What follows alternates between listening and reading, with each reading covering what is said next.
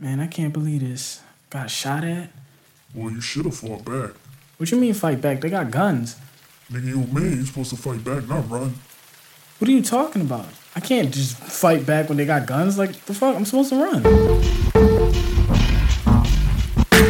On a rampage, running through neat, discreet techniques and blast him in the ribcage with a 12 gauge. Thought we was on the same page, but like Peanut worried about getting the money, I care about the artistry.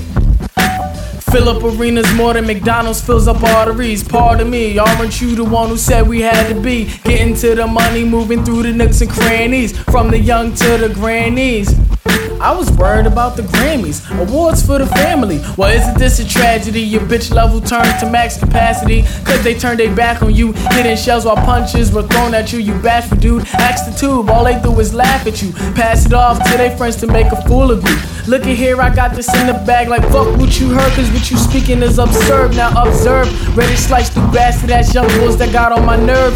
6 to 12 on their terms, running and living, thinking with problems. But now you found out that you was the Neo that was supposed to be chosen.